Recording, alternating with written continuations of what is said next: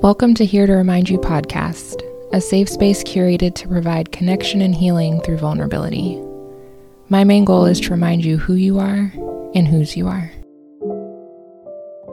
As I sit and reflect on all that Jesus has done for me, I can breeze past the depth of his intentionality.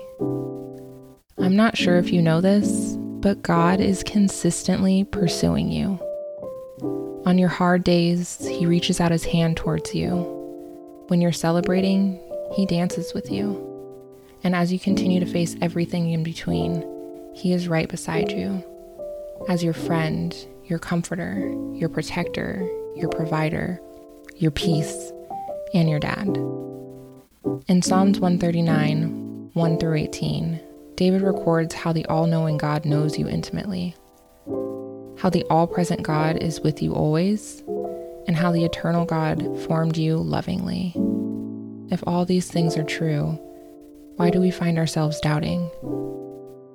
When Jesus was in the Garden of Gethsemane, I often wonder if he felt far from his dad. If while he was sweating blood, he believed that maybe his dad had forgotten about him, stopped pursuing him, or left him there on his own. I ponder on how deep his stress was in that moment and what his thoughts were.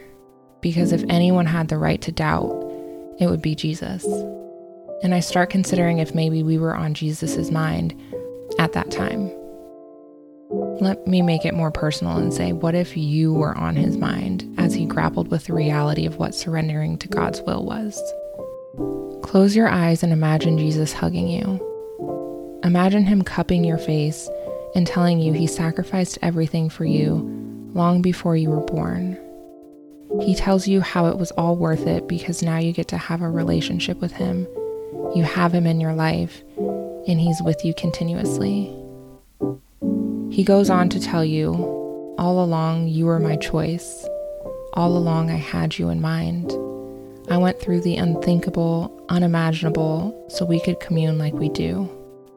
My dad chooses you, and I choose you too. I delight in the time we spend together. Something I've gotten in the habit of doing is writing out my prayers.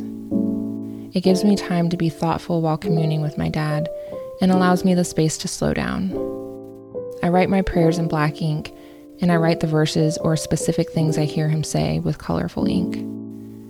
This habit has shown me how many times God has spoken over me, the incredible promises he has made throughout the years, the ways in which he has continually shown up in my life and those around me. It's a constant reminder of how he never runs out of things to say to me, life to speak over me, and thoughts to have about me. On the hard days, I'm reminded of how he has never let go of my hand. When I'm celebrating, I'm encouraged as he dances with me. And through everything in between, I'm reassured that he is right beside me. I'm here to remind you, you are on his mind. He gave his life so you could be with him eternally.